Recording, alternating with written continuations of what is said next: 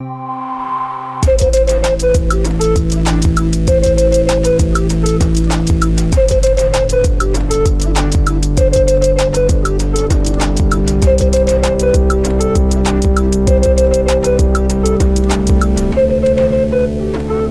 and welcome to Season 3, Episode 9 of Hometown Glory, your Spurs and Culture podcast. I'm Charlie, and tonight we've got Billy, and making her Hometown Glory return is cousin of the show, Davina. Davina will be giving us the inside line on Tuesday night's fan forum at the Tottenham Hotspur Stadium. And we'll also, of course, be picking up the baton from Rosa, Sam and Lauren's Derby musings from the week's first episode and get deep into our feelings ahead of Sunday's huge, terrifying fixture. So let's dive into it straight away. Davina, it's so nice to see you. Thank you ever so much for returning, particularly after your sterling investigative work at the home of Tottenham Hotspur the other night. Tell us, how did you enjoy the fans forum? Wow, it was an event that was wildly anticipated from the whole of Spurs Twitter, and I was fortunate enough to cop an invite to it, and I was happy to be the designated secretary of the event. I was there scribbling away notes on my iPad so that I could report back as accurately as possible. And they did release the video today. But I think a lot of Spurs fans went into the event with the expectations that we'd be able to ask some really hard-hitting questions, some uncomfortable questions, sort of at Daniel Levy. But it was planned by the club during a time at which the majority of fans have a very positive feeling around the vibes, the atmosphere. We're doing well, we're playing good football. And I just don't think there was any way that we could have asked those more difficult questions. The way that the event was structured was sort of the first hour, there had been questions submitted online. So when we got the acceptance of the invitation, we could submit some questions, and the host or mediator, Nihal, who did a brilliant job, went through that. Then he was asking his own questions, trying to guide the conversation to have a good distribution between Ange, Sonny, Robert and Bethany as well. And I thought that was really good. But for the hour and a half that we had, that was a whole hour, and then we had half an hour open up to the floor. But in terms of how the event went, I think the way that I surprised myself first was that I've never been in the same place as Daniel Levy or in that amount of close proximity, and it felt like he was a bit more human. Like he was someone who was there, who can make decisions, and that was the first thing. It was sort of like, was he impressive? Did he impress you? Because I feel like that's partly the vibe. Well, I don't know. I mean, it feels like some people are livid that this was basically just a sort of PR thing. And as you say, like 2/3 of the event was sort of pre-planned questions, pre-approved questions. It seems like they were fairly easy ones for the panel, particularly Daniel, to answer. But you just said there he sort of maybe humanized himself in your eyes a little bit more. Did that or not? I don't know. What was your takeaway from sort of listening to him for an hour and a half? Firstly, I think it's great that he even did the event, because as a Big Six club, I think it's very rare that you ever hear the owners or like someone from the board willing to put themselves in front of a group of fans, knowing that he's not the most popular character around the club.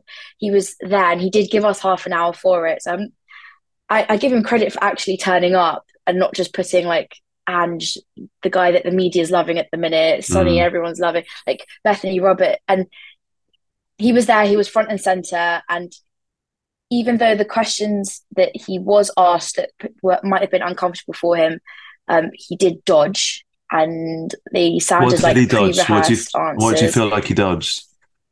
Firstly, naming rights. So that was the first question brought up, about the fact that we've had the new stadium for 4 years, and has there been a missed opportunity of not having naming rights for the last 4 years? Because he spoke about the fact that everything that he's doing, all the decisions that he's making are to increase the profile of the club, the brand of the club, to increase revenue so that he can reinvest it. And we would have had a mass amount of revenue accumulated if we had sold those naming rights as soon as the stadium was built.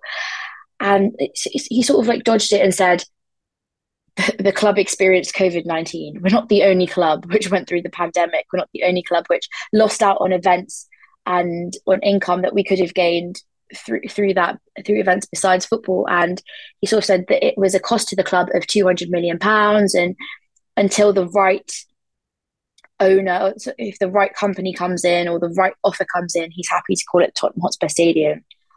So no real details were given, but he kind of ended it with like, happy to build up the brand, the Tottenham Hotspur Stadium, represent the club. It's a been great quite brand neat. to have.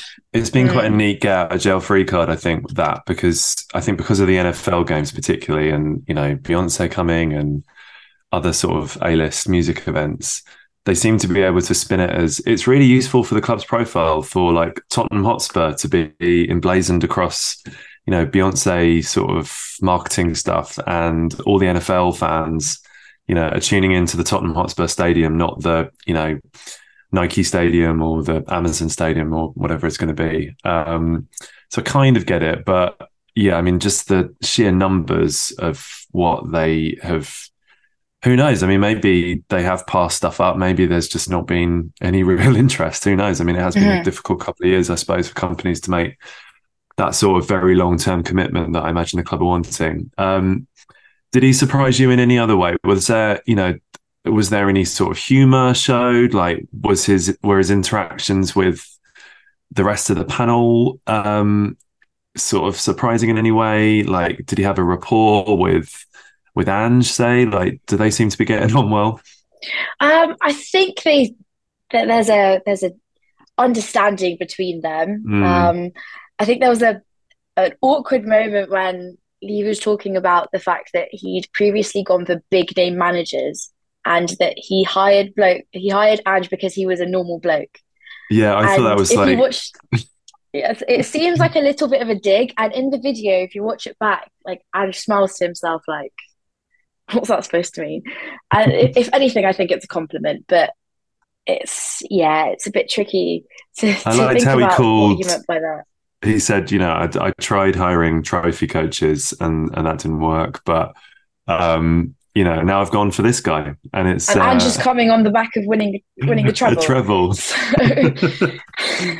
He's won more trophies in the last 12 months than Spurs have in about 35 years. But anyway, I mean, Ange sort of stole the show, right? I think he just throughout seemed to sort of captivate everyone again, just with how just what a thoroughly decent, charismatic, sort of charming, but also very direct and straightforward guy he is. Everything that we loved about Ange, it's all true. It's not like a media personality. It's not an act that he puts on.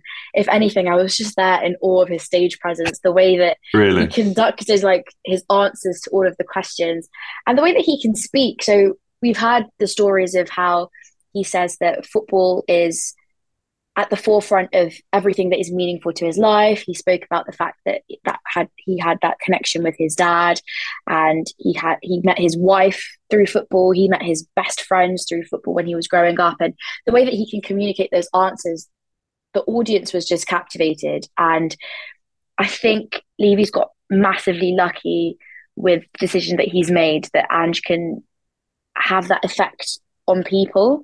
And I think it will play a massive part in, if we do go through some hiccups, it's not always going to be like smooth sailing. For example, when we got knocked out in the Carabao Cup against Fulham, we'd already been sort of brought in and already loving Ange and loving the style of play of football that we'd already had, that there wasn't as big of a meltdown as I thought we would have. And we've experienced those meltdowns getting out of the Cups early doors in previous years, and Spurs Twitter has been an absolute mess. Whereas here, the way that he's won over the fan base will be a massive opportunity for Tottenham to still have that positivity around the club and have faith in the philosophy and the journey that we will be going on. So yeah, all credit to Ange. He was just amazing. I have nothing else to say about him. Was there enough focus on the Spurs women contingent? Because obviously, everyone adores Ange. Sonny is, the club sweetheart. It was a really good opportunity for people to, and I was looking at some of the comments under your tweets about attending, and people, there are a few like, oh, like feel sorry for the whoever's there for the women. No one's going to ask them a single question, etc. Was there ample sort of focus given to Robert and Bethany? Yeah, I think there was a really nice question which came from the crowd, and it was sort of like, how are your different management styles or different techniques? And that was directed at Ange and Robert both. There was also questions for Bethany, sort of like, she hasn't been at the club long. What are the biggest challenges that she's faced as a captain? And I think it was good to also have Nihal, the host, to equally distribute those questions as well. Yeah. So when there were a lot of questions directed at Ange and Sonny, which there would be, then he was also able to look at the submitted questions, gauge the conversation to also talk about the women's team. For example, the question was raised about, are there going to be more games played at the new stadium? And, given that we're not in the Carabao Cup anymore, there's less fixtures to host. Yeah, there's no Europe. Yeah. So, there's no Europe. It makes sense. And well, just from a revenue perspective, surely, they're going to need people through the doors more often this season than they have, required in others. So, sorry, go on. What did they say about that? There's 3 to 4 games minimum confirmed. I guess one of them will be the North London derby. I think that's 17th of November. It's a Friday night, which will be quite cool to have under the lights. So there was that. And also, how's Robert settling in? How's Bethany looking forward to going back to and joining the rest of the team once she came onto the stage on crutches. But lots of people were like, good to see her off crutches, but hopefully she'll be back soon. I think so. Having the moderator there, I think, was a good move to make sure that it wasn't all just massively focused on the men's team. Isn't it mad when you watch how Sonny has just had this sort of responsibility glow up as captain and is just beaming and full of this sort of incredible pride for his new role, and just seems to be even more Mr. Tottenham now than we ever even necessarily thought. And we already thought he was very, very coy. It's sort of mad in a way, isn't it? That he was seemingly never part of this sort of, slightly infamous now leadership group that we all heard lots about, particularly last season. And, it's sort of bonkers to me that we've kept him almost at arm's length in terms of this type of responsibility when, if you take a step back, he's arguably showed more sort of loyalty to the cause than pretty much anyone. Did he really, did that sort of shine through in terms of the presence that he now has? He seems to have really kind of owned all of this, hasn't he? And he spoke about the fact that he hasn't always been the person to speak the loudest or speak the most and be the most vocal. He wants to be a different kind of captain and lead by example, not just to the players, but to the fans. And I think that really stuck with me because of the way that, when he pushed Richarlison to the front of the celebrations at the weekend, and he was asked about that. Did you pre-plan that? And he said, no, I wouldn't pre-plan that, because he's said that he's gone through difficult times of his career, reflecting on the back of last season. And he knows what it feels like to be able to take your team out of those difficult moments, play a vital role in coming back in the last minutes of the game. Richarlison with a goal and an assist. And he said that more than anything, he was happy that it was him who was able to do that for the team. And he just wants him to be happy. And you really believe it as well, right? Because I think, sometimes players talk up oh yeah, I'm so thrilled for my teammate. He's been through a rough patch. It's great. It's all about the team. It's not about me scoring. I truly, and I know we're all very much high on sort of Sonny Supply right now, but you saw those videos of him, leaping off the bench and going straight to Richarlison. You saw those quotes talking about, I'm happier that he scored than if I had scored. This is so huge for him. It's huge for the team. And I feel like, I'm sure he would have felt like that before being captain too. But I do feel like there's something now about this extra level of responsibility where, this is his team now. He is by far and away the most, tenured player on this squad. He's been there, done it in a Spurs shirt. And I think that he's just so desperate for this group to do well. And I just don't think we've spoken about this before on the podcast, but I just don't think we've had this type of leadership, certainly this sort of outward show of leadership. Hugo definitely wasn't that sort of public facing leader. I don't think, Kane particularly was either. It's not necessarily, I don't think his personality, but it's so lovely. And I think it was a really nice opportunity for Sonny to sort of be on stage with those other sort of leaders and hopefully feel the love off everyone. And he also spoke about the fact that he'd gained experience being captain of the South Korean national team since 2018, I think it was. And he's learned from all of the challenges he's experienced in the national team, obviously, and at Tottenham.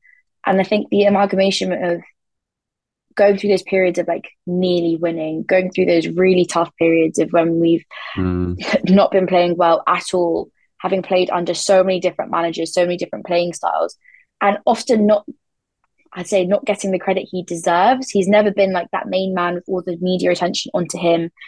He's not had a massive amount of praise. Like he's the one who's dug Tottenham out of this situation, and this situation is already we have respectfully been the Harry Kane team.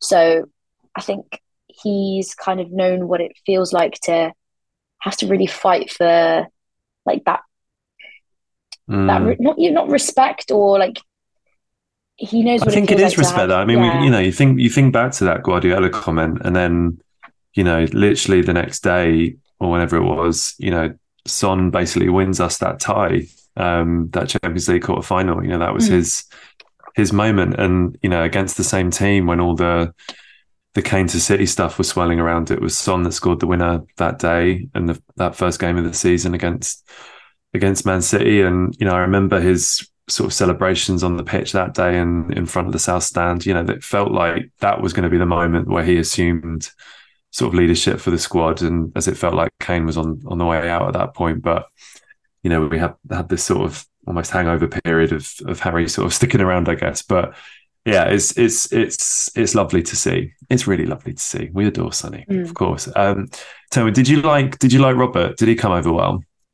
Yeah, he came over really well, and he spoke really highly of Tottenham as a club as well. So he said he's obviously managed in Sweden, and the reason why he was so drawn to coming to Tottenham was that he genuinely believes that the Tottenham women's team can be the best team in the world. Like he believes in that potential, and he knows that fighting relegation and the Spurs women's team with the caliber of player that they have shouldn't be anywhere near the championship. So he does truly believe in the fact that Spurs women's team can do great things, and that came across with like his words, the like power of his voice. And yeah, I was really impressed. I was really, really, really impressed. Yeah, good vibes from him. Did you come away feeling, because I mean, I feel like from the conversations we've had before, Davina, you're fairly sort of ENIC skeptic. Do you feel that, and I know that, this is obviously like a club run thing. It's all designed for everyone to come away feeling, sort of fuzzy and feel good about the club we support and put all our time and money into. But did you come away feeling a bit more sort of heartened by how the club's being run? And is it by luck or design, I guess, that Levy can take the stage with four people that fans generally are really into right now? Like, did it make you feel better about the club and how it's being run afterwards? In the moment, it was a really nice thing to be able to experience. I know that I was very lucky to have gone, and there were a lot of fans who wished they could have. But yeah, in the moment it was a fun thing, but it was a glorified PR event, Yeah. really. And that was going to be my question, which I never got to ask, was why at this moment in time have we decided to have a fan forum? I think the last one was 2017, which arguably was the last time that we were good. Hmm. And it's just a bit coincidental that the two times that we've had an event like this, we've we as a fan base have been quite positive of what we're seeing on the pitch. And a better opportunity to have had this fan forum was, for example, after the Super League, or when Conte was sacked, or all of the numerous times in the last 3 years where we've been so disjointed, we've not had that collective feeling as a fan base. And that's when an event like this would have been really useful, to be Mm. able to talk to our club captain, whoever our manager was at the time, our chairman, in order to build that connection. Because right Yeah. now, we seem to have created that connection already through the content which is being pushed out towards us, what we're seeing on the pitch, and like the charisma and vibes of the team. So, of course, it will sort of make our hearts, like you said, feel like fuzzy, and we'll feel more affection to the team that they've been able to, Mm. the whole club as a general, that they've been able to invite 250 Spurs fans to have this conversation.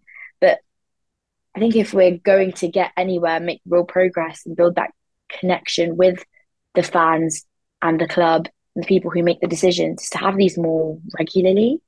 Yeah. How do you think it would have gone if someone had asked a really anti-Levy question or been quite aggressive? I don't know. I feel like whatever question was asked, there would have been an answer prepared. So, for example, there was a question of like the ticket prices, and the answer prepared was, we met with the fan advisory board and we're conducting a review. Right. It was, they'll say, like, I think the answer for anything that we could have asked would have been like, we're aware of the issue and we're conducting an internal review, or there are discussions being had to minimize the impacts on the fans. And that's what I mean by they would have thought through every possible question that could have been asked. They have Twitter too, and they can see Mm. the concerns of the fans being voiced on there. And yeah, I think if there had been a difficult question, they could have easily like dodged around it. Yeah. The two moments I loved, I really enjoyed Bethany's answer to the Proud Lily Whites Mm. representative. I forget their name. But I thought she spoke so eloquently and passionately and very, very beautifully, actually, just on, how she is a very proud gay woman, feels supported, and, that this is a club that does sort of, in her opinion, do, ample to provide that sort of safe, reassuring, supportive space for queer people. And I just thought she came the whole way through. She just comes over as like an absolute superstar that is also very human, is also funny and self-deprecating. And I mean, as much as I'm incredibly sad that Shalina is no longer Spurs captain, Mm. we couldn't really have a better ambassador for Spurs women. I don't think she's doing a terrific job already. And then also the bit at the end when Ange sort of stopped Nihal in his tracks, who was trying to wrap it up to get one more question. That must have been a really lovely moment.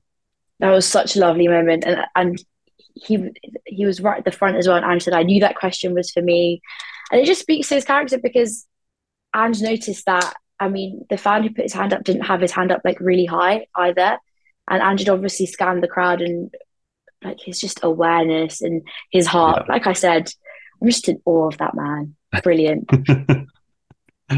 Davina, if you were running the next one, um, which considering your trajectory these days, I wouldn't be surprised if you were asked to sort out the next one. Quite frankly, but say that was to be the case, what would you do differently? Ooh, what would I do differently? Um,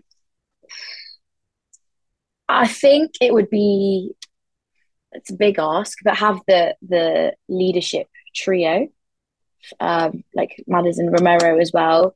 I Okay. think that would be that would, just from my personal perspective, I think it would be quite cool to have all three of them, and I think also have a bigger section on having a open floor discussion. Yeah. So it's not so scripted. I don't think it was that scripted, but we kind of knew where the conversation was going to go, and there was like a list of pre-listed questions that were going to be asked. And yeah, I think half an hour for, I'd say, I wouldn't even say half an hour, 15 minutes of light-hearted questions. That was a good light-hearted question, asking Sonny whether he would win the Champions League and wear one outfit for the rest of his life, or wear any outfit that he could ever want, but just not win the Champions League. And it was nice to have. What did he say? Questions. What was his answer? Obviously, Champions League. I don't think he could have answered anything else. But Burberry are going to be furious with that answer. But aren't they just? Yeah, I think open the floor up, and maybe I would say there was a diverse group of people invited. They had this supporters group, they had like Spurs Reach, they had Proud Lily Whites, but I think have a better representative of the entire club's fan base. For example, people who go and watch the academy.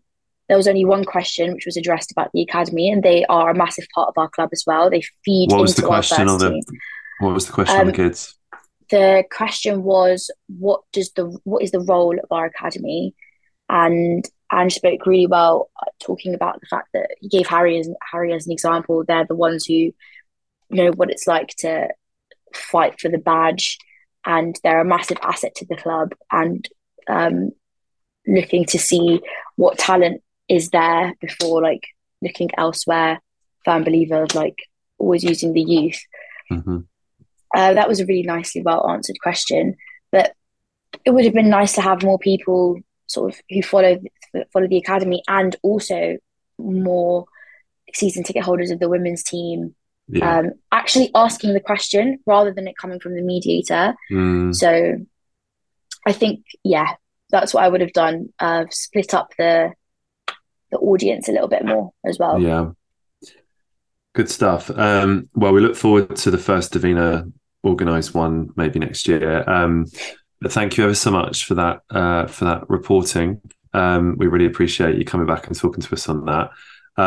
Let's bring in Billy now as we go from sort of light-hearted, warm and fuzzy stuff to terrifying North London derby stuff. Vibe check, first of all, my lovely friends. Billy, how are you feeling, mate? I think the nerves are just kicking in, to be honest. Like, it's getting that time. Is it kind of like from now on, I think it like consumes your whole week, doesn't it? Like that kind of feeling that has come in, and just not knowing what's going to happen. And like by Friday, it's like it's unbearable. It's like it's all you can think about. And I mean, I kind of feel a lot better than I did this time last year about this particular game and the one before. I feel like we're in a semi-good place going into it. It's just, you can never be optimistic for this game. I don't think I've ever thought in my life that we're going to go there and win. But yeah, it's definitely getting into the nerve period now, man. Davina, how you doing?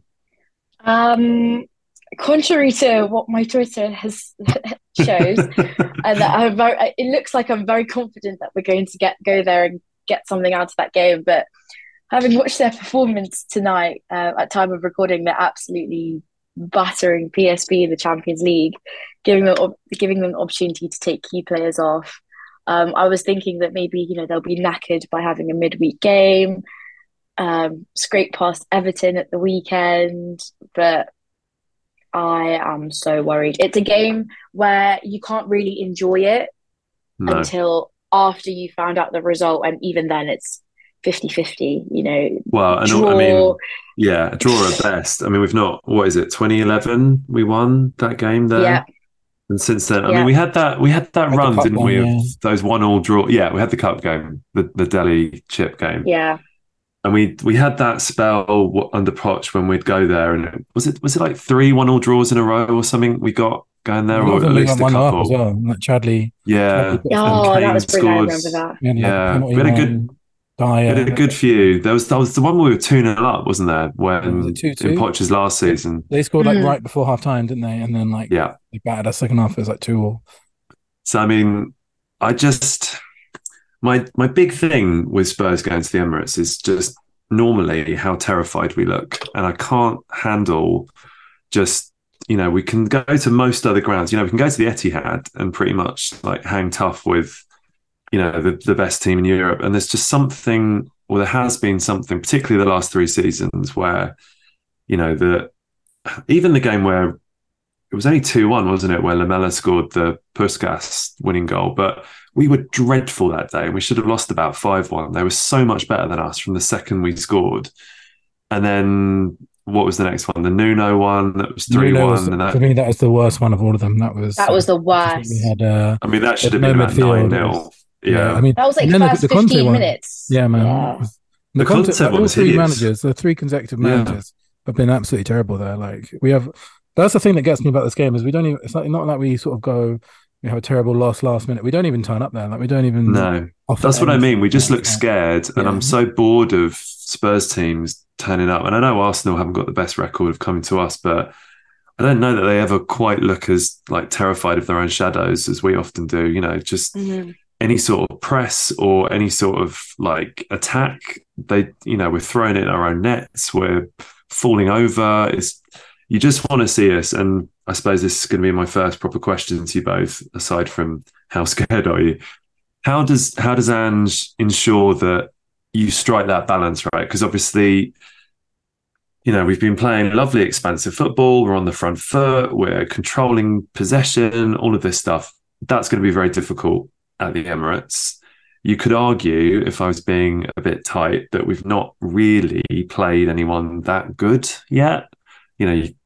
I know we've played Man United, but they're a rabble. Like they are not a good football team at the moment. Everyone else is sort of middle of the road or going to be struggling down the bottom. This is, as the record sort of indicates, this is probably ridiculously considering, Arsenal have only really been good for the last 12 months. This is probably the hardest game we have all season. How does Ange approach this? Does he just carry on regardless in terms of this is how my teams play? I'm going to send them out. If we get pressed and we make a few mistakes and we're 3-0 down suddenly, doesn't matter. It's all part of the journey. Or is he a bit more pragmatic for this one, at least to start with, perhaps? Do we, play to sort of, get through the first 15, 20 minutes without conceding and then have a platform to build? Billy, what would you do? So I just want to shout out this Celtic fan. Like since Ange came, he's been like DMing me a lot, and like most of the time now, it's like he's DMing me depressed, like seeing how happy that we are, and like just remembering what that was like. And but one of the things I remember him saying to me was he was talking about this because he DMs me after most games that we play, keeping an eye on us and that. And one of the things that he said this week was that like Ange went to Real Madrid and played the same team that he played against anyone. I can't see him changing anything, to be honest. I think he's one of those managers that is so like obsessed and so has so much fidelity to his own style of football that it doesn't matter who you play against or where you play. This is what we're going to do, and this is how we're going to play it. So I think there'll be a couple of tweaks here and there about keeping it slightly more defensive in some points and things, but I think he's going to set up in the same way. He's going to try and take control of the ball. And I remember last season, man, when Brighton went there towards the end of the season. And they just rocked up and played football and they won. And they had like more possession than us at the Emirates. So it is possible. It's definitely possible. It doesn't mean I think that we're going to do that and have more possession and like totally dominate the game. But I don't think Ange is going to be swayed whatsoever in his philosophy. I think he's going to turn up and try and play ball against them, to be honest. Davina, are you as confident in Ange sticking to the plan? Coming from Celtic, he is massively aware of what it's like to play in a derby of this magnitude, and he will know how to prep this team in terms of like mentality going into it, how you should approach the game, your attitude, being aware of you can't just create a mess on the pitch and go into this game terrified, no matter how good their track record has been. Like you said, Arsenal have been good for the last 12 months and arguably last season played some of the most exciting football in the league. Whereas if you look at the games that they've had leading up to this game on Sunday, they haven't been the most convincing, but they've been able to grind out results. And I have trust in Ange. We have to back him. He's our manager. We've not got a reason to doubt him thus far. I mean, apart from a few decisions in the Carabao Cup, but I've loved the style of the players, mentality, actual style of play, the togetherness on and off the pitch. And I have faith that Sully said it brilliantly in the fan forum. He can't guarantee a result, but he'll guarantee that himself and the rest of the team will put the most amount of effort that they can into that game and give it their all. And I think for the first time in a few years, I definitely believe that. I think before it's just felt like lip service, and we've kind of known that we're either going to turn up and hope for a draw, or we're just going to turn up and be all over the place because the team's all over the place, the coaching's all over the place. It's just that terrifying thing, and it's the atmosphere as well. We won't yet have gone, this group won't have gone to a stadium where, I know we all sort of take the piss out of the Emirates and its sort of atmosphere and whatever, but it will be a cauldron. It will be a fearsome environment for the players to go out and try and play that football. I was thinking about, Vicario, who hasn't put a foot wrong. I genuinely think he's been pretty flawless really since he joined. This is going to be like a humongous test for him, like having the ball at his feet as much as he does, having, the home fans sort of desperate for him to fuck up. Like is there any, I was going to ask then, sort of thinking about Vicario and my slight nerves around, a goalkeeper having his first North London derby away. Is there anyone you're nervous about going out and sort of expressing themselves in the way that they have been thus far? Like, is there anyone you feel, or any sort of position? Because, I think the goalkeeper, you've obviously got the fullbacks that have been playing such a sort of, adventurous, cavalier, inverted, involved in central midfield way. What are you nervous about in terms of how we might set up and whether or not the plan actually can work, Davina? The player that I was the most nervous about was probably Vicario, even though, like you said, not put a foot wrong, but not just our starting 11, but players on the bench, whoever we name on the bench. There are some players who have not played like very much Premier League football at all. And then to have a game of this magnitude come up, and we're not facing them at our own ground, we're facing them at the Emirates. And as we discussed earlier, even the most experienced players, even, they've been at our club for years and years, go to the Emirates and sometimes have an absolute nightmare just because of how big the game is, and it's the North London derby. So there's no one in particular that I'm like, I'm absolutely terrified about how they're going to perform, and I'm really worried about whether they're going to make a mistake and make us concede a goal. But I think we just have to have faith in them. There's no reason for anyone thus far to have that amount of like scrutiny on their back just yet. And you would hope that, this is the first time in a few seasons where, a Spurs team will be going to the Emirates and actually looking to play football, right? I mean, since that sort of Mourinho game that we mentioned, it's just been turning up, hope you nick a goal, and then 11 men behind the ball for the rest of it, and hope you don't crumble. Billy, who do you think they're going to be? I'm going to take my negative question away and let's apply a more positive way of framing that. If you were Arsenal, who would you be worried about? Or what about Tottenham Hotspur would you be worried about going into this game if you're Arsenal? Oh, Basuma and Maddison for sure. Like, they're probably the two best midfielders in the Premier League this season so far. Rice versus Basuma feels like a proper heavyweight contest. Don't get me wrong, Rice is an excellent player, and it's a really good battle. But I think they're just players that can damage you. I think it's really interesting what you guys are just saying. Actually, like, I think there's two ways it can go. So I'm just having a look at the team that we've last played Arsenal against, and I'll read it in a second. But like, for a lot of our players, it's their first North London derby. So this is a team that last time we played. So I had Lloris in goal, Romero, Dyer, Longley, Doherty, Sarr, Højbjerg, Sessegnon, Kulusevski, Son, and Kane. So there's only Son, Romero, and Højbjerg and Sarr that are still here, and Kulusevski that are still playing. Of those players, Højbjerg probably won't play. Mm. So it's like there's going to be like three players that are used to playing in North London derbies. Sarr, I wouldn't exactly count them as an experienced player in North London derbies either. I think he's played one. This was before Porro even signed. So four of the back five is going to be like their first North London derby. And I think that, that could go one of two ways. It could be like rabbit in the headlights, not knowing what to do, or they're not going to have any of that pretenses and that sort of feeling that, we've been here a lot of times and going to lose this game. It could just be like, right, this is another game for us. We're going to turn up there and play our football. So I think that could work really, really well. I don't know if Martinelli's injured still. I hope that he is, because I think he's a decent player. I don't know if, not sure if he made the squad tonight or anything. I haven't really been across it, but I think it's going to be the midfield battle, because the last few times we turned up the Emirates, we firstly under Conte, and he never ever used to walk away from that stupid midfield. And every time we played three in midfield for like 2 years in a row, we used to get battered and overrun in midfield. So it's going to be 3 versus 3 in midfield.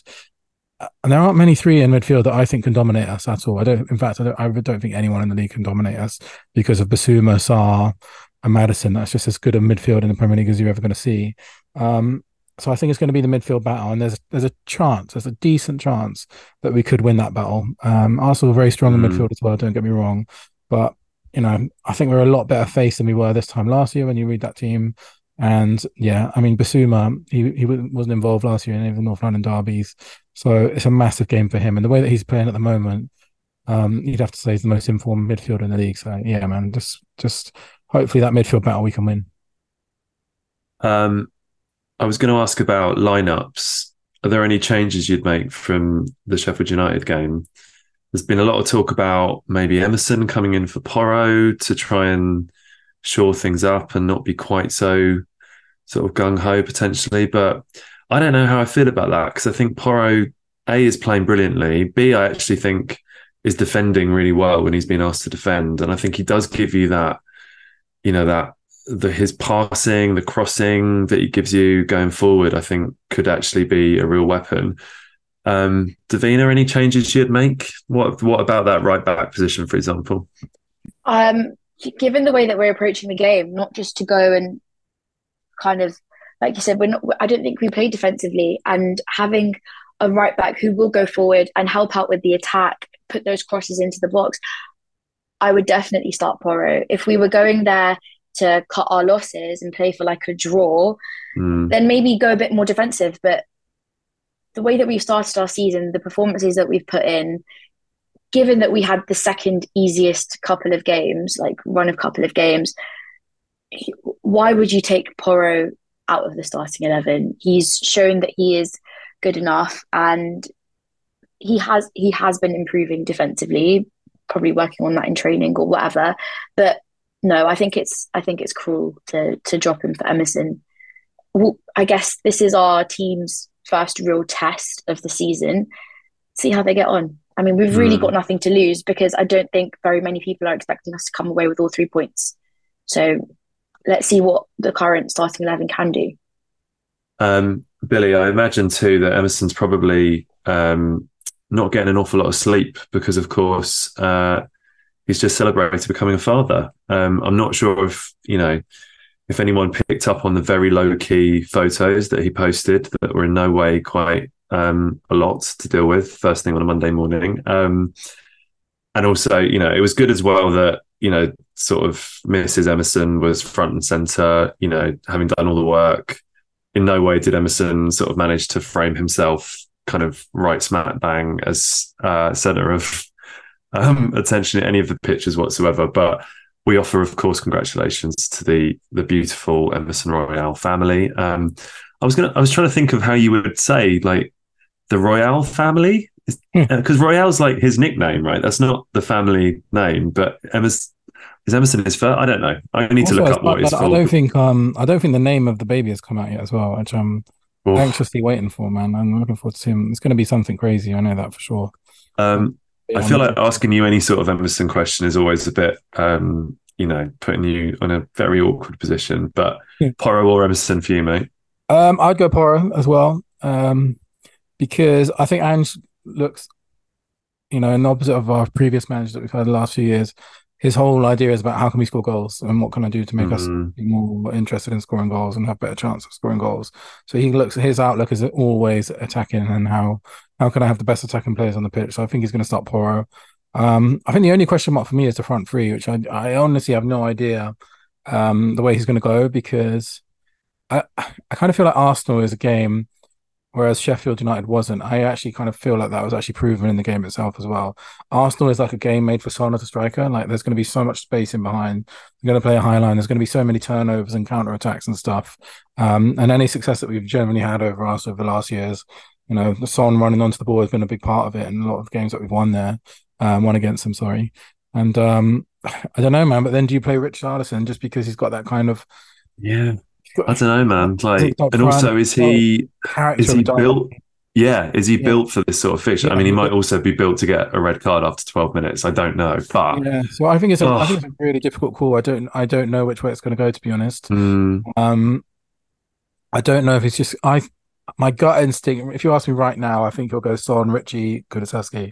But I personally think it could be a good game for Son to play striker, just because there's going to be so much space in behind Arsenal, whereas there and wasn't you would United. and you would play I think Solomon the at wrong way left wing. around. Yeah, yeah, I think so. And then you've always got Richie as an impact sub, like he came on. I just think like Richarlison at the moment, he had an amazing game, but it's just like building it up step by step. If he comes on again, um, he'll be sort of angling towards the start in the next 2 or 3 games. Maybe this is Yeah, coming a bit too soon in this sort of renaissance. So yeah, that's the only. I don't know. I have no idea which front three he's going to pick, to be honest. I need Obviously, to. is a real bit of a bummer as well, to be honest. Oh, that was we were saying earlier. Like that Perisic news really like properly took me off my stride. I was in such a I was in a really bad mood. Like I really feel bad for whoever had to like be in a meeting with me for a couple of hours afterwards, because it was one of those like embarrassing football things as well, where someone someone who like cares not about football in the slightest was like, "Are you okay? What's up?" And I was like, "Oh, just Ivan Perisic has done his ACL." Just It's just like I, such a I game know. changing sub. Like when you got like 10 minutes in the Arsenal game with you're chasing the game, Yeah, Perisic and Richie is just like cash money, man. It's just like spamming crosses, Richarlison. It just works so well. It's just such a shame. It's a real shame, man. I think you could tell as well, because I remember reading over the summer that apparently there was talk that he wasn't that popular within the group and he didn't really Yeah, yeah. integrate very well. But just looking at all of the messages on Instagram that all the players are posting, it seems like kind of the opposite to me, which I love, because I'm a big sort of, well, I was going to say apologist. Last season I would have been a Perisic apologist, but now I feel like everyone's come around to him a Like bit. what, like But 16 assists now, isn't he? For Spurs in like a yeah, year, which is insane, really. It's and mad. I just really, it would be lovely if, um, I can't remember who reported it, but there was talk that he's going to be pushing to come back in the spring, sort of March, April time to sort of contribute towards the back end of the season, which would be lovely. But what a blow. Like, oh, Yeah, I mean, I know this might mean we get to see Brian Hill, and there is, a lot of kind of tactico Spurs heads have long talked up the idea that Ange is the guy to unlock Brian's Spurs potential, and this is the chance for him to play on his preferred wing, and he's that kind of touchline winger that Ange likes, and all that kind of stuff. So who knows? We might yet get a sort of silver lining in that way when he does come back from injury. But I also need to like work harder at liking Solomon, because I don't know, man. Like I just can't get with it yet with Solomon. I don't know if it's like, and this is not a nice thing to say potentially, but his vibe just doesn't seem like on the same level as the others somehow. Like I'm not like buying that he's like with the lads just yet. There's something a bit off about him, and I don't know what it is. And I'm sure he's like the loveliest man, and it seems like he is incredibly lovely. I don't know. Do you guys like Solomon? I think Please don't make me. it's in the eyes, man. I think he's got like serial killer eyes. His eyes are so blue that Yeah, you are right. you I shouldn't think have eyes that are that blue. if they want us to like him, they need to give us more Solomon content, because that's how we've fallen in love with the rest of our players. Yeah, he's Yeah, never you're right. involved in the content. That's all it is. He's just not. They've not showed. Because it'll pretty much all of them, right? It's like obviously Madison's front and center, like Mickey Van der Ven's the like teen comedy heartthrob that they can't stop posting photos of for obvious reasons. everyone loves like Sarr and Udogie, and all these guys are like, vibesmen of the highest order, but something about Solomon, they're just not pushing quite yet. And maybe that's all it is. I really and like maybe him. just a goal in a North London derby and I'll shut up. There you go, man. I really like him just because he reminds me so much of Aaron Lennon, like in every way. Yeah, got a similar. He does. Yeah, he also does. And Aaron's one of my favourite all-time players, so I really should. He's got a dash of Lucas Moore about him, though, doesn't he? Where he just kind of runs into. It's got the same number as well. Yeah, maybe that's it. Still got PTSD. Yeah. He might even go Brendan Johnson. Who knows, man? Like he could. Yeah, possibly. Some people saying he's played left wing before. So, he could go full speed. Yeah. Yeah. I mean, if we're going to get every in one place, it's going to be a winger, isn't it? Like we've got like so many wingers. That's like our one area of depth that we have. Yeah. So to recap, Billy, you reckon Richarlison starts. Davina, are you picking Richarlison or are you going with the sort of tried and tested? Yeah, tried and tested, and then Richarlison on, depending on what the scoreline is, at like 65 minutes to make sure we get something out of the game. If you could pick one player to score a winner in this match, who would you pick to score the winner? Billy?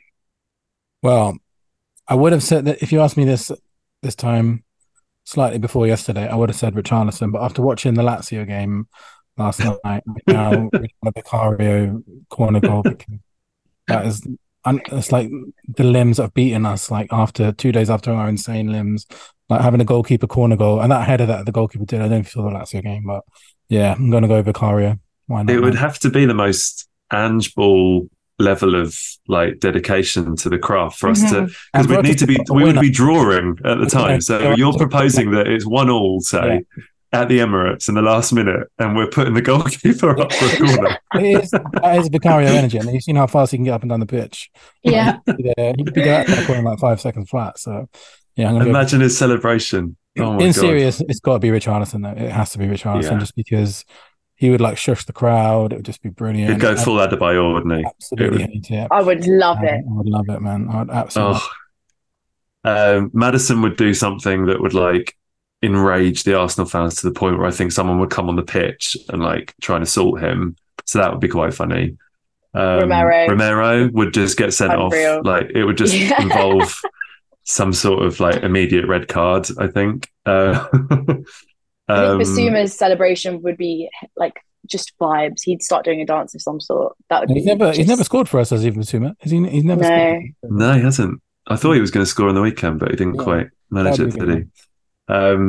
Bissouma just like being collapsed on the pitch after Kulu scored on the weekend, I don't think was necessarily being spoken about enough, just in terms of how just like both worrying and also completely hilarious it was. Really, just like honestly, the scenes after that goal. I know the other guys spoke about it a lot the other night, but just like I don't think I'll ever quite get enough of watching.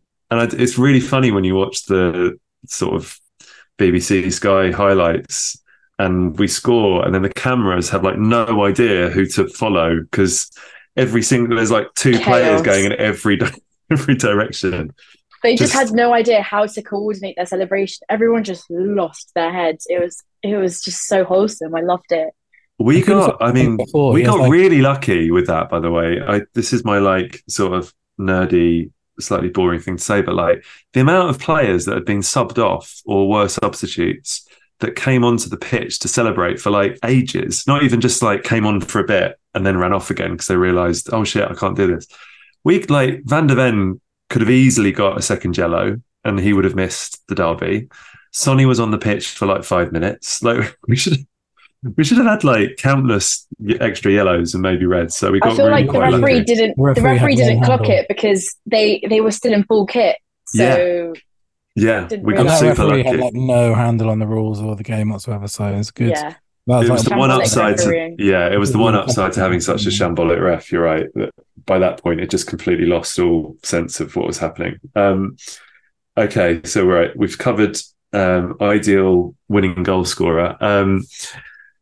How do you guys cope with the sort of? I mean, we've spoken a little bit about the stress. How are you like How are you around, like, say, other Arsenal fans in the sort of week leading up to these games? Like, are you cocky? Are you confident? Do you give it a big un? Are you just like, I can't deal with these people. I need to just like be in a safe space with fellow Spurs fans? And how do you manage the wider world of Arsenal in Yeah, my times like general this? philosophy is just avoid at all costs, man. I can't be dealing with it. Like the sort of the arrogance of around. I find everything about them so like incredibly cringe. One of their things at the moment is this Ben White stuff that they keep coming out of. They keep calling him what is this name that they give him? Benny Blanco, or whatever they call him. And I just find, and I just a lot of the stuff that they say just like it upsets me on like a cellular level in my body. Like I can't handle it, so I just ignore it all costs. I used to a few years ago. Obviously, I used to get a lot more involved on Twitter with Arsenal fans. But I can't do it anymore. I just can't. My body just can't take it. Like on a physical level, like it's like for example, just stuff like calling it the carpet and stuff like that. It's just like it like has such an out a bodily reaction to me of cringe that it actually like makes my whole body like go inwards on itself, and I can't. I just can't deal with it anymore. So I avoid all of that. Um, this like arrogance that they have now at the moment is like insane. I don't know if you saw these tweets that are going around like saying, "Oh, I hope Spurs try and press us. Imagine that would be funny, 3-0 win." Like all this like they've only been good for a year. We finished above them like like 6 or 7 years in a row before that. I would absolutely love to just to beat them, but my general reaction at the moment is I can't be dealing with it. Like I can't do it anymore. I've spent the last years of my life arguing with like faceless Twitter accounts about the stuff that I've personal growth, moved on from it all. So my gut instinct these days is just to avoid it at all costs because I can't have another person saying we're going to turn up at the carpet and play Spurs and beat. I just can't do it no more, man. I'm I done. am. I'm starting to feel like truly gaslit by that club in the sense that, Yes. like, Arteta is ostensibly and very clearly like not a nice person. Okay, did you Like, see? Did you see that interview? exactly that completely innocuous question that the reporter asked him about the goalkeeper situation at Arsenal, considering you know Ramsdale, who has been lauded for multiple seasons as a standout Arsenal player, has just been unceremoniously dumped for a new signing. Of course, he's going to get asked about it, and he comes up with that weird bullshit about like what shirt number is Vieira and like this sort of weird kind of like homeless man pet routine that he does, thinking that he's fucking Jedi mind tricking everyone. It's just like this is not either like a clever person or a nice person. So, and I get that you have to sort of defend your manager, and I get that tribal loyalties tend to send us all a bit fucking doolally at points. And Christ knows, like I think Billy, you and I probably held on with Conte Yeah. past the point that it was sensible and or made an awful lot of sense. But like this guy is like, for many, many reasons, some of which we can't mention on air for, potential legal reasons. Like this is not a good dude. And like, yet it feels like it's only Spurs fan. Like we're dismissed as sort of raving psychopaths for being like, oh, they're just jealous or what are they going to have a go at him now? Like we live rent free in their heads. That's what I got because I tweeted that. Yeah. So this is like a bad dude. Like, surely we're not the only ones that will see it. Like, Davina, I feel like you might have inherited some of Billy's faceless Arsenal sort of drones just coming for you now, where Billy is sort of, fatherhood has ensured Billy has taken a step back, perhaps. But they're fucking mental, right? Like, just so weird. They are so weird, and I was just.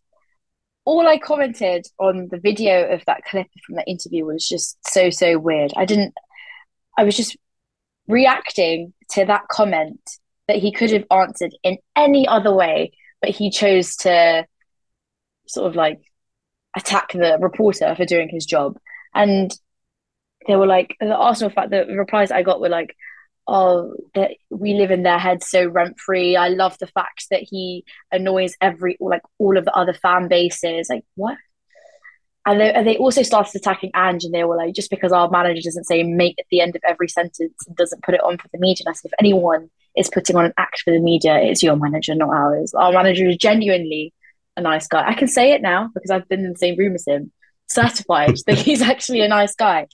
But yeah, I think I have inherited some of your your haters that stem from the Arsenal fan base. I But yeah, I hate that. I hate, that's one of my actual biggest pet peeves. Is this thing of like, Arsenal are rent free, or you're obsessed with Arsenal. It's like, yeah, that's literally what a rivalry is supposed to be. The exactly. week before on North London Derby, what are we going to be doing? Talking about like the weather and shit? Of course not. It's like that's the whole point of what a rivalry is. They're supposed to be rent free in each other's heads, and they are rent free. Of course, Arsenal are rent free in my head, and I guarantee you that we are rent free in their heads as well. That's the idea of being rivals in football. So I hate that kind of. It's such a like dismissive, pointless comment about people when talking about Arsenal, because of course you're going to like every single Arsenal and Tottenham fan is obsessed with this derby over the next few games. So yeah, I've always hated that response to anything when they're like, "Oh, rent free." It's like, yeah, of course you are, man. It's fucking rivalry.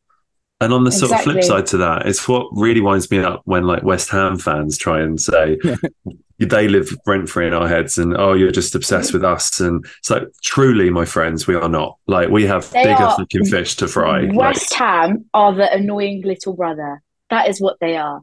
They think they're, and I have a younger brother, so I can say that. They just think they're it, and they think that they're the main character. But realistically, we're out here living our own lives. We've got they're just a non-playing character, just there to create it's a little like bit of we've even, havoc. we've got Chelsea lads. Like, even if Arsenal doesn't take up all of our fucking bandwidth, like, we've then got to worry about Exactly. Chelsea, who also employ like our beloved former manager. Like, we cannot tell you, West Ham, how little you take up any of our fucking available brain space. Like, it's just. Talking of rent free though, obviously I hate it when like Arsenal fans and Tottenham fans use it against each other. But man, did you see this fucking Jamie Vardy video this week where he is at some random Yes. festival, and it's like he is firstly a championship footballer right now, and let's just get that right out there right now. He's playing in the championship. And then he's like making some Tottenham joke to like Leicester. I mean, are even Leicester fans really that bold about us at this point? Like, if there's anything that is rent free, it is Tottenham in the heads of Jamie Vardy. And I assume that he's doing that festival appearance because of his battling legal costs that his wife ensured that he must pay. For the case. But also, he is one like yeah, of course, he's now a championship footballer, and that's a lovely thing. But like, he won a title, he's won an FA Cup. Like, can these guys just not have any fucking chill? Just like, I mean, I think Also, leave have us some alone. decorum. to their credit, I Exactly. don't even think Leicester fans are even bothered about us anymore. Like there was that whole thing when it happened with the title race, but like, I mean, this guy, what is it like 5 or 6 years later, man? It's like, come on, if anyone But is then, rent like, that is it. and I don't know if we've ever really spoken about this sort of growing like phenomena at festivals and at fucking wrestling and God We knows where catch else. strays. As a football club, we catch so many strays off all of these big events where there are people who are shouting, what do we think of Tottenham? And there are people who they couldn't even name one player at our club. And we're massive. We're such a big institution that we live rent free in everyone's heads, not just Arsenal fans. We're just so big and everyone just hates us, and I love it. It's fine. Hate us. I That is sort one of of my do. biggest theories in football is that the reason why we struggle in the Premier League season is because we have 6 games where we're the most hated team, and no one else has that. We've got 6 Yeah. derbies this season with West Ham, Chelsea, and Arsenal, and all 3 of them we're their most hated team, and we obviously only have Arsenal that are our most hated team. Like, yeah, we play 6 derbies a year, and I think that plays a massive impact on our Premier League season because we are massive. I would like to do some sort of like social investigation as to the whole sort of what do you think of Tottenham thing, how that has sort of managed to infiltrate any event where there's more than like 25 people.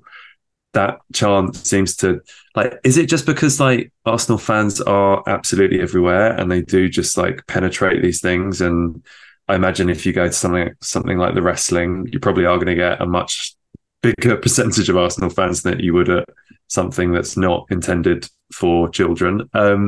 Like, it's mad. Like, it is a bit mad, but like you say, Davina, it's just because we're massive. And Like, it's like I was watching what even was it last night? Some Champions League game. Was it Man? It was one of the English Champions League games, and like Joe Cole made a comment. He was like, "Oh, the Champions League anthem. Tottenham fans don't get to hear that much." It's like literally been in it like 5 out of the last 6 seasons or whatever, and like you're a West Ham fan who have never been in it. It's like I saw someone say that Lucas Moura scored half of Joe Cole's total Champions League goals in one half of football. Like, we're just people will not ever let us rest. We're not even in the Champions League. Like, just talk about the teams that are for a season. It's absolutely wild to me. And I kind of do get it, because I think I think we have gone into this a little bit in the past, and I think that we're the perfect team to both punch up at and punch down at, in the sense that we're just good enough for the sort of big boys to see us as a proper rival. Our closest rival are a very good club, sort of historically. So we're playing at a high level with Arsenal, but they're used to being better than us, and then they weren't for a bit and they hated that. So that rivalry's fine. And then, Chelsea similar, but then the West Hams are, as Davina says, the classic sort of little brother sort of punching up at us. Then you've got the Leicesters, and you've got like Southampton. It felt like they hated us for ages. Like, just all these other little annoying clubs sort of coming up out of nowhere as well. Madness. Got fucking Juventus, that Chiellini thing. Just like, just let us be, people. Good Lord, we've got our own fucking, like, we're making it hard enough for ourselves, but maybe it's a good thing. Maybe Ange is the person that's going to like channel this energy in the right way. Yeah, like Davina says, it is quite nice being hated, and like, at least it's something. It's like the Simon Cowell energy. Yeah, it makes us unique, because if you tell someone that like, especially for me, people are really shocked that I support Tottenham Hotspur.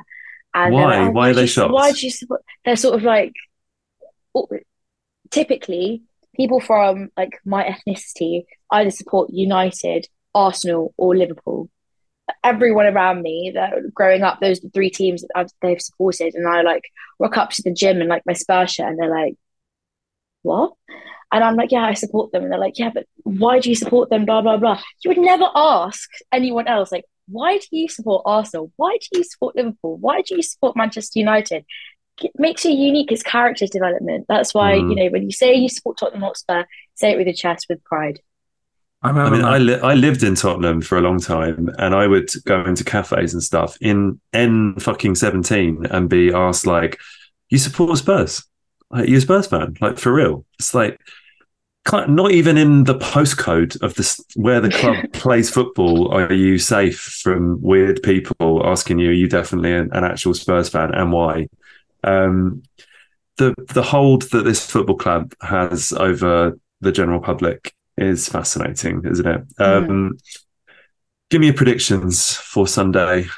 Lovely people. Billy, what's the score going to be, mate? I have no handle on this whatsoever. I'm going to go 2-2, and I'll take that all day. Nice high scoring draw. Two teams going at each other. What I don't want to happen is like some kind of last minute. But the thing is about the Arsenal games that we played, we've never had like a heartbreaking one that I remember anyway. I can't remember ever being like 1-0 up or 1-1 and like them scoring in the last minute. I can't remember that. I might have been blanking out my memory, but you've just spoken it into existence. Why did you do that? You've jinxed it. Probably, but I'll just take a nice 2-2 draw where we come back from behind to level it, move on with our season, and get this fucking game out of the way. Okay, 2-2, Billy. Davina. Mine was exactly the same, 2-2, exactly the same. But I think there is going to be a penalty in that game. I just don't know who to, but I can feel it. That's been playing on my mind. Like the first non-Kane penalty is going to be, it's going to be a lot, isn't it? 'Cause it's not happened. Who takes it? Who takes it? Son will take it. Son will take it. Yeah. It's just you don't. I can see Maddison like grabbing the ball. I've just got visions of Maddison like going, "Nah, sorry, mate. This is it's a big thing. It's like we haven't had to worry about penalties for like 10 years, and I know he scored as we recording this. He scored one earlier, and like it's now going to be as good as Son and Maddison might be at taking them. It's not going to have that same feeling of he's going to score. It's fine. He's definitely going to score. But did you guys not feel like I lost that confidence in Harry scoring penalties last season? Like from the England game and like not just the England game, but do you remember the Frankfurt game? Yeah. Like he's made that. Lost, to be honest, yeah. I think he's probably like top 3 best penalty taker in the world. So I don't know. I've never really. Yeah, he definitely kind of waned a little bit. This is all part of my weird copium, that but it's never going to be as the same, is it? Like every penalty is now it's going to be like 50-50 kind of feeling of, is it going to go in or not? We're not going to have that same guarantee that we used to have. Sonny's the only penalty I can remember Sonny taking was. Didn't he miss one and score a rebound? That 3-2 against Villa when he broke his arm. Yeah, that one. Oh yeah. Did he miss it and score the rebound? Yeah, he did. That's a pretty poor penalty record, right? I remember reading. I think he missed a Oh couple God, last year, something like that. Madison missed a couple last year as well. Someone was saying that Kulusevski's. And Porro, Um, Porro takes penalties. Porro takes oh, penalties. He took them imagine how before. hard Pedro Porro hits a penalty. Yeah. Like rip the net open. I can definitely see it. Obviously, being Son, just because captain, Yeah. I think he'll definitely take them. Oh God, please don't miss Sonny. Oh. This game, seriously, like please just. Oh, it's my father-in-law, as Billy knows, is an enormous Arsenal fan. All of my wife's family are all Islington born and bred. It's his birthday on Saturday, and there's like it's always like there's always some big family thing that we have to do, and it's always around the North London derby at the Emirates. It's not the home game where it's like might have a chance of actually like winning. Plus, I can escape because I can go to the match because it's at our ground. So there's like I think there's a thing on like Sunday around at their house, and then it's like, do I just say no and act like a massive toddler, refusing to go to a family party because I'm a Spurs fan? Like these are the problems that we face as as rational-minded football fans who, in every other way in our lives, conduct ourselves with decorum and elegance and class. We are then thrown into these situations where we cannot control our emotions, and it isn't fair. It is not fair. That's just like the worst, one of the worst messages I've ever received in my life because, and it's the same thing that happened last weekend. So last weekend I was at a stag, Steve. Obviously missed the Sheffield United game, which has obviously gone down in history as one of the best games ever. Missed that one. Cheers for that. Now the wedding comes along, and I got a message from my friend Steve today, saying, "Oh, I've sorted you an Arsenal ticket." I was like, "What?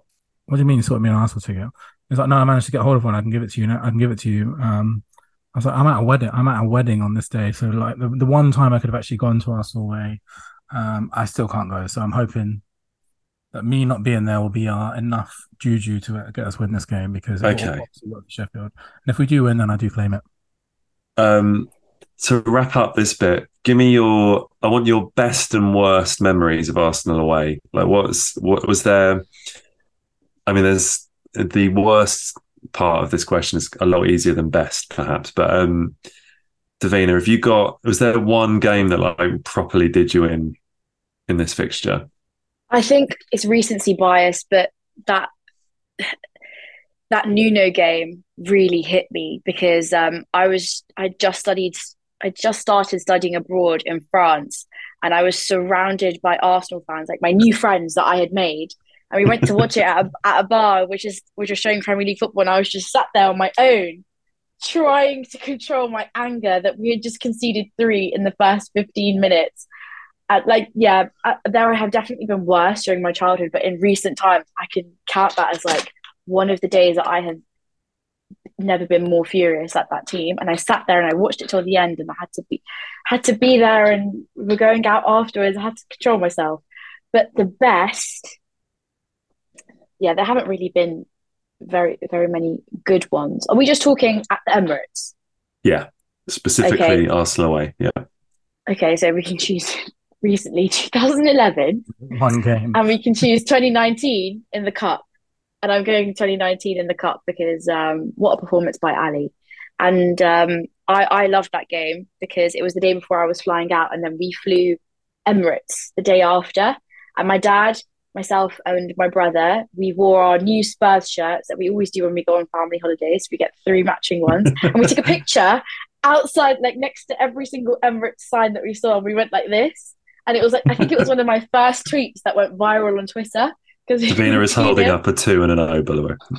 Yeah, a 2 and an O, yeah. And it's one of my favourite pictures, and it's up next to my bed, actually. Yeah.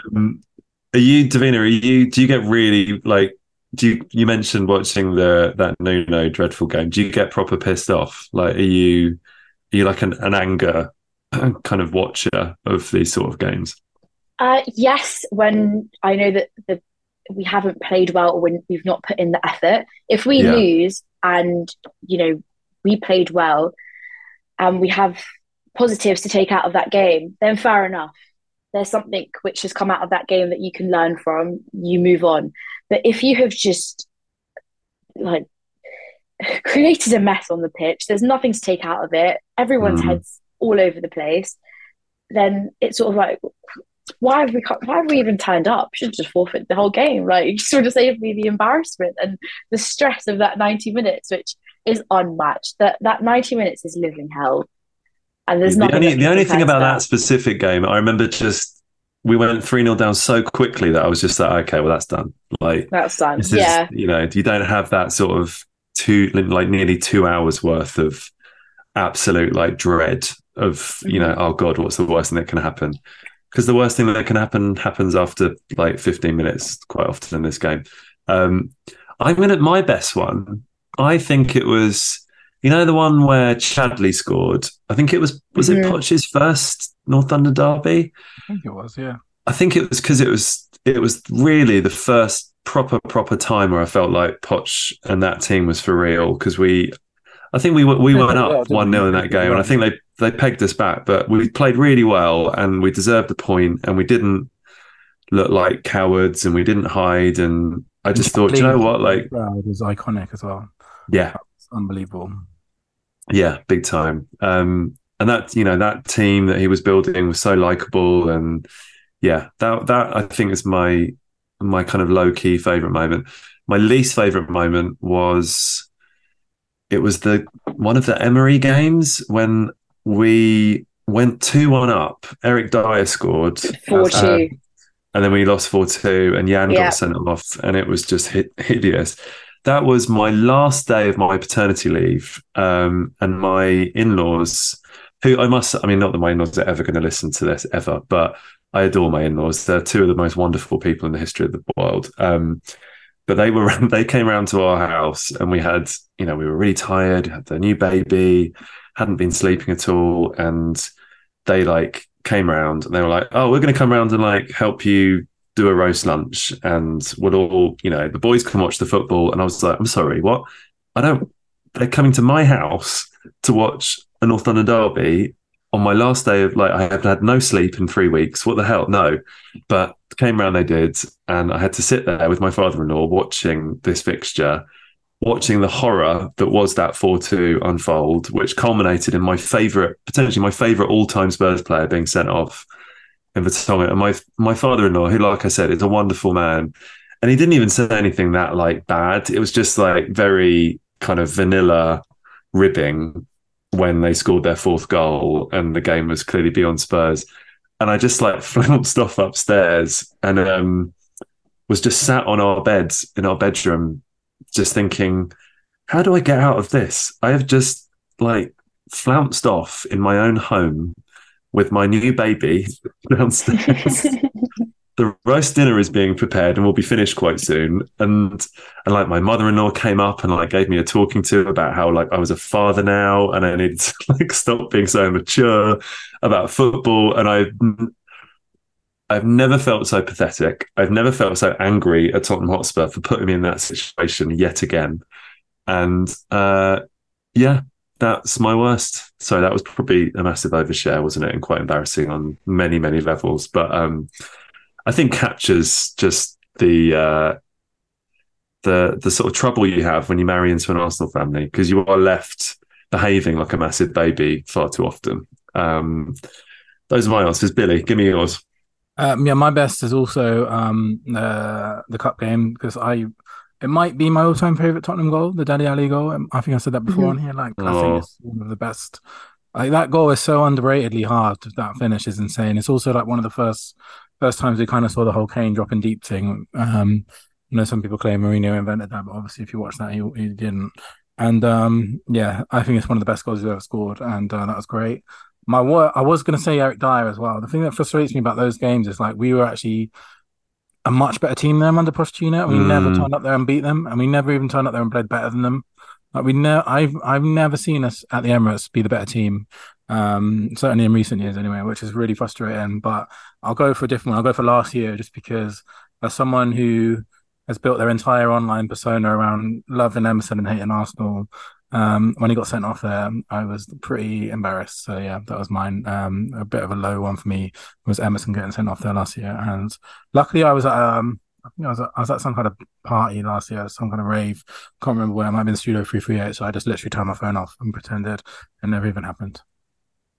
I think that's often Rose's tactic, isn't it? Like she very rarely like puts herself through it, and I kind of admire it in a way. I can't not watch because I feel like I have that pathetic thing where I'm like, well, if I'm watching, I can like somehow contribute in a tiny way. Maybe the bad thing won't happen if I'm watching, which is fucking ridiculous, of course. But maybe the bad thing won't happen, guys. Maybe the bad thing isn't going to happen this time.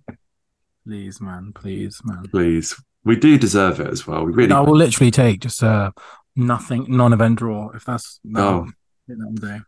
Just a 0-0 with like zero shots on target. Yeah, I would take it. Happen like two of the most attacking teams in the league. Oh, it's okay. We're going to be fine. Let's round off quickly. Have you got any culture picks for me? Billy, what have you been watching? You went to the cinema the other night because you couldn't do the podcast. What'd you go and see? I went to see Ghost of Venice, which is pretty good. But my culture pick, which is Kenneth Branagh film, another Tottenham fan.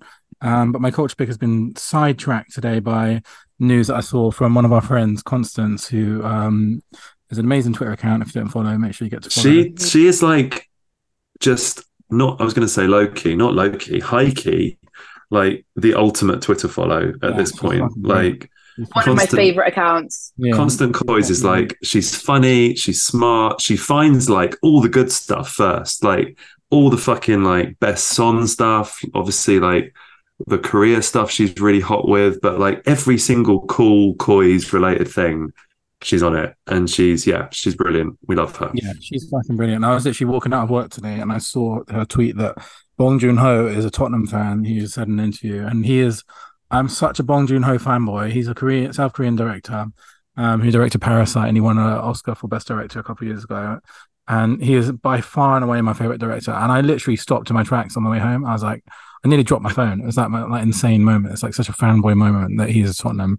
And obviously it's because of like Son's influence on the game, being a fellow South Korean, but it's just like the coolest thing I've ever seen in my life. And I'm so happy that it exists. And I'm so happy that she shared that. So I have had a Bong Joon-ho night tonight, and I would recommend obviously Parasite is like his biggest film, which he's most known for, but he also did Snowpiercer, which is another really good film.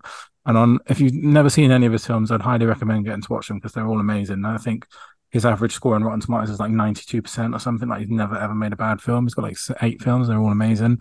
But I would go for Memories of Murder, which is a 2003 film, which is a fucking masterpiece, man. It's like got voted one of the best crime films ever, set in South Korea. And any Bong Joon-ho films, because he is proper Spurs, is my culture pick.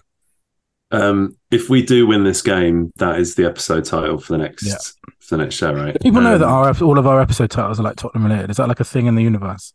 No, I don't think so. I think in the first season, when they were all obviously Adele titles, that was very quickly ran out of Adele titles. We very quickly after season 1 ran out of Adele songs, and then we. I think it's because we were gonna like sort of reveal the culture pick behind the episode title on Twitter each week, and then invariably you and I would always forget to do it, Bill, and then it's just become. So I think people just think anything that is made by someone who supports Spurs are the episode names. There's always. So if you ever find out who it is, let us know. Yeah, do message us. Like Kenneth Branagh films have been in there. There's like, and one of my nichest one was like a Lamar song. Remember Lamar from like from was it Fame Academy he was on or something like that? Like Chaz and Dave. Chaz and Dave are the ultimate resource because they recorded about 800,000 songs. Brett Goldstein is another one. We've got a few of his films in there. Yeah.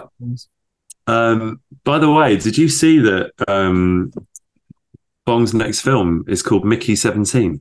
The one with Robert Pattinson, which I now that I know that he's Coys, I'm like, maybe he misread Mickey van der Ven's squad number and that's sort of feature saw a 1 when actually it was a 3, and has named his upcoming sort of sci-fi spectacular after Europe's most handsome centre back. I'm loving that thread though. It's such a good read. My teen drama one. The pressure's on now. I haven't done one in a while because I mean, you two are far more viral than I'll ever be, but yeah, it's quite a pressure cooker situation now to How sort of get cool it is it right. though in life in general that Son has this like worldwide influence that you get all these cool fans? I think it's like the best thing ever. I fucking love it, man. I love that Mm. there's a lot of South Korean celebrities that mention us. We're in like random South Korean films. There's like Tottenham games on the background. I think it's like one of the coolest things ever. I just we've said it before as well, but like the amount of incredible, like the coolest people I've ever met are the Korean fans that come to the stadium. Like those guys dress well, and they are so nice, and they are so cool, and they like ask you questions, and they're super like engaged with the club, and they want to know like how you became a fan and who your favorite player is and what you think of Sonny. And it'll be a really sad day when, I mean, you would like to think that some of these Ambassador, guys, all of ambassador, these, ambassador.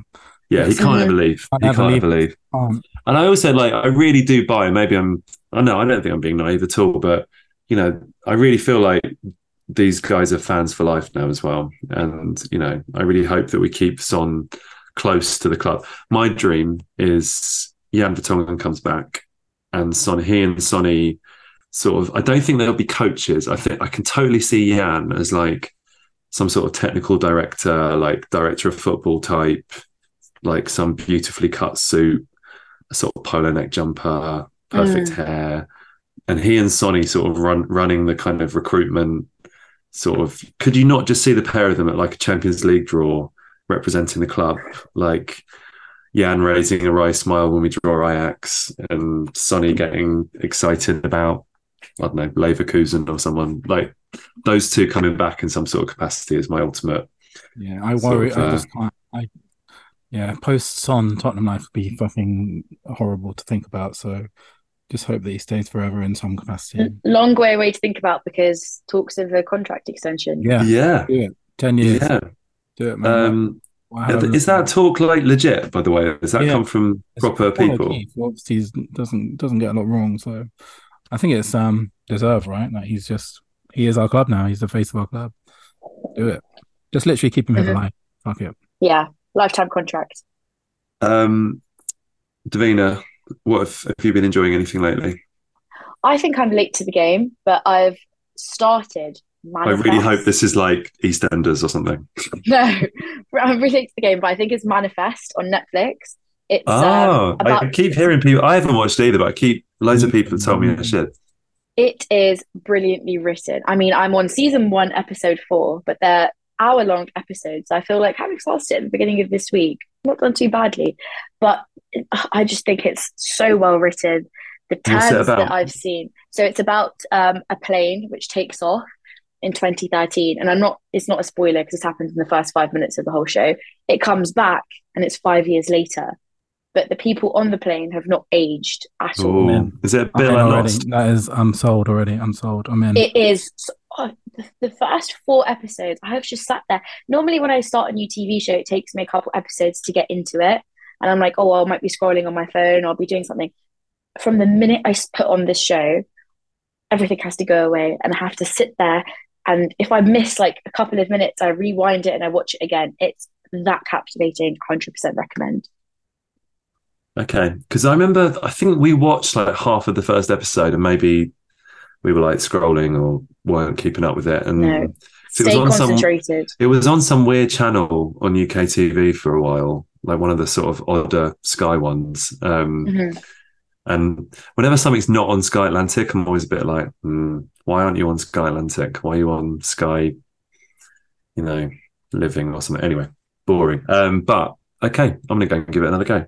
I'm going to recommend the new Cleo Soul album, Heaven, that came out last week because it's typically beautiful from her. It's really, really nice. I'm still like, can't stop listening to Olivia Rodrigo to the point where I'm kind of concerned that I'm not her audience at all, and I'm worried I'm becoming one of those like people my age that are really obsessed with Taylor Swift that are like proper annoying, but I'm going to be like that, but for Olivia Rodrigo.